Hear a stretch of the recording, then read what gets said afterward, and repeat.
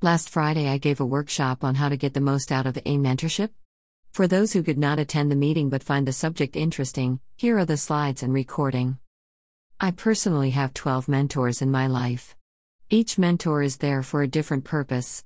I have my public speaking mentors who help me think through strategies on how to win a contest, who help me tap into my inner emotional voice for personal stories, who help me with better word choices, and who help me to be funny.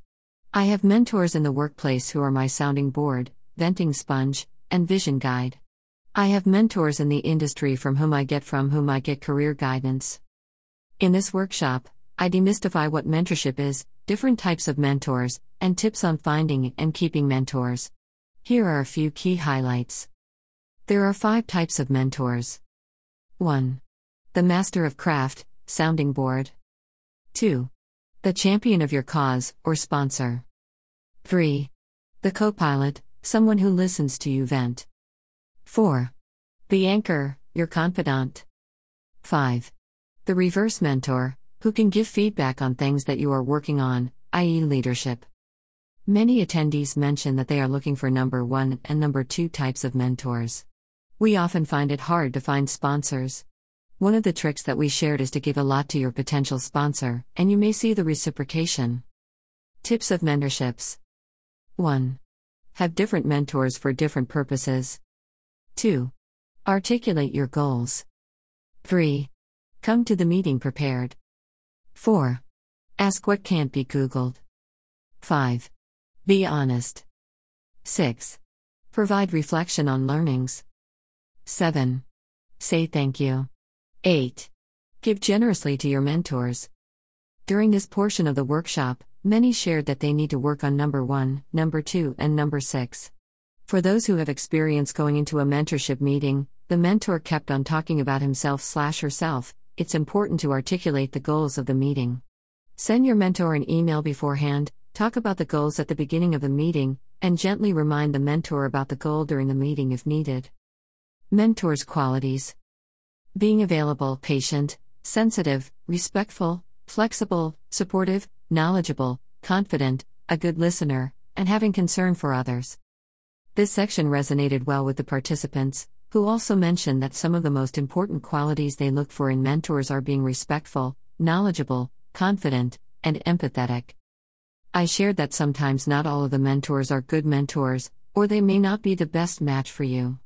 If you are looking for someone who is available on a regular basis, but he or she can't do that for you, it's okay to look elsewhere. Steps on how to find and keep a mentor. 1. Find someone you want to be like. 2. Study the person.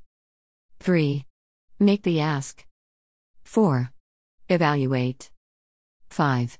Follow up after the meeting. 6. Let the relationship evolve organically. 7. Don't check out when you feel challenged. 8. Press into relationship. 9. Ask your mentor for feedback. 10. Commit to the process. This was an interesting discussion, because many overlook number 2. Studying a person will provide much needed information to make a connection. I shared how some people went to the extent of studying a person for a few years, before even making the ask. Number 6 was also a good one, because sometimes we try to force the relationship to happen in a certain way. Oftentimes, we end up disappointed. It could be a monthly meetup, or a yearly sync, or an ad hoc Slack message. We don't need to label this relationship as mentorship. Mentorship is more a mindset, rather than an official labeled process. This interactive workshop not only provided some frameworks on how to think about mentorship, but also a great sounding board itself. We heard a lot about other people's experience in mentorship, what others are looking to gain from mentorship, and some of the things we'd like to get better at. At Women LEAD Toastmasters, each of our new members has a dedicated mentor. Join us to gain the best experience for your personal development.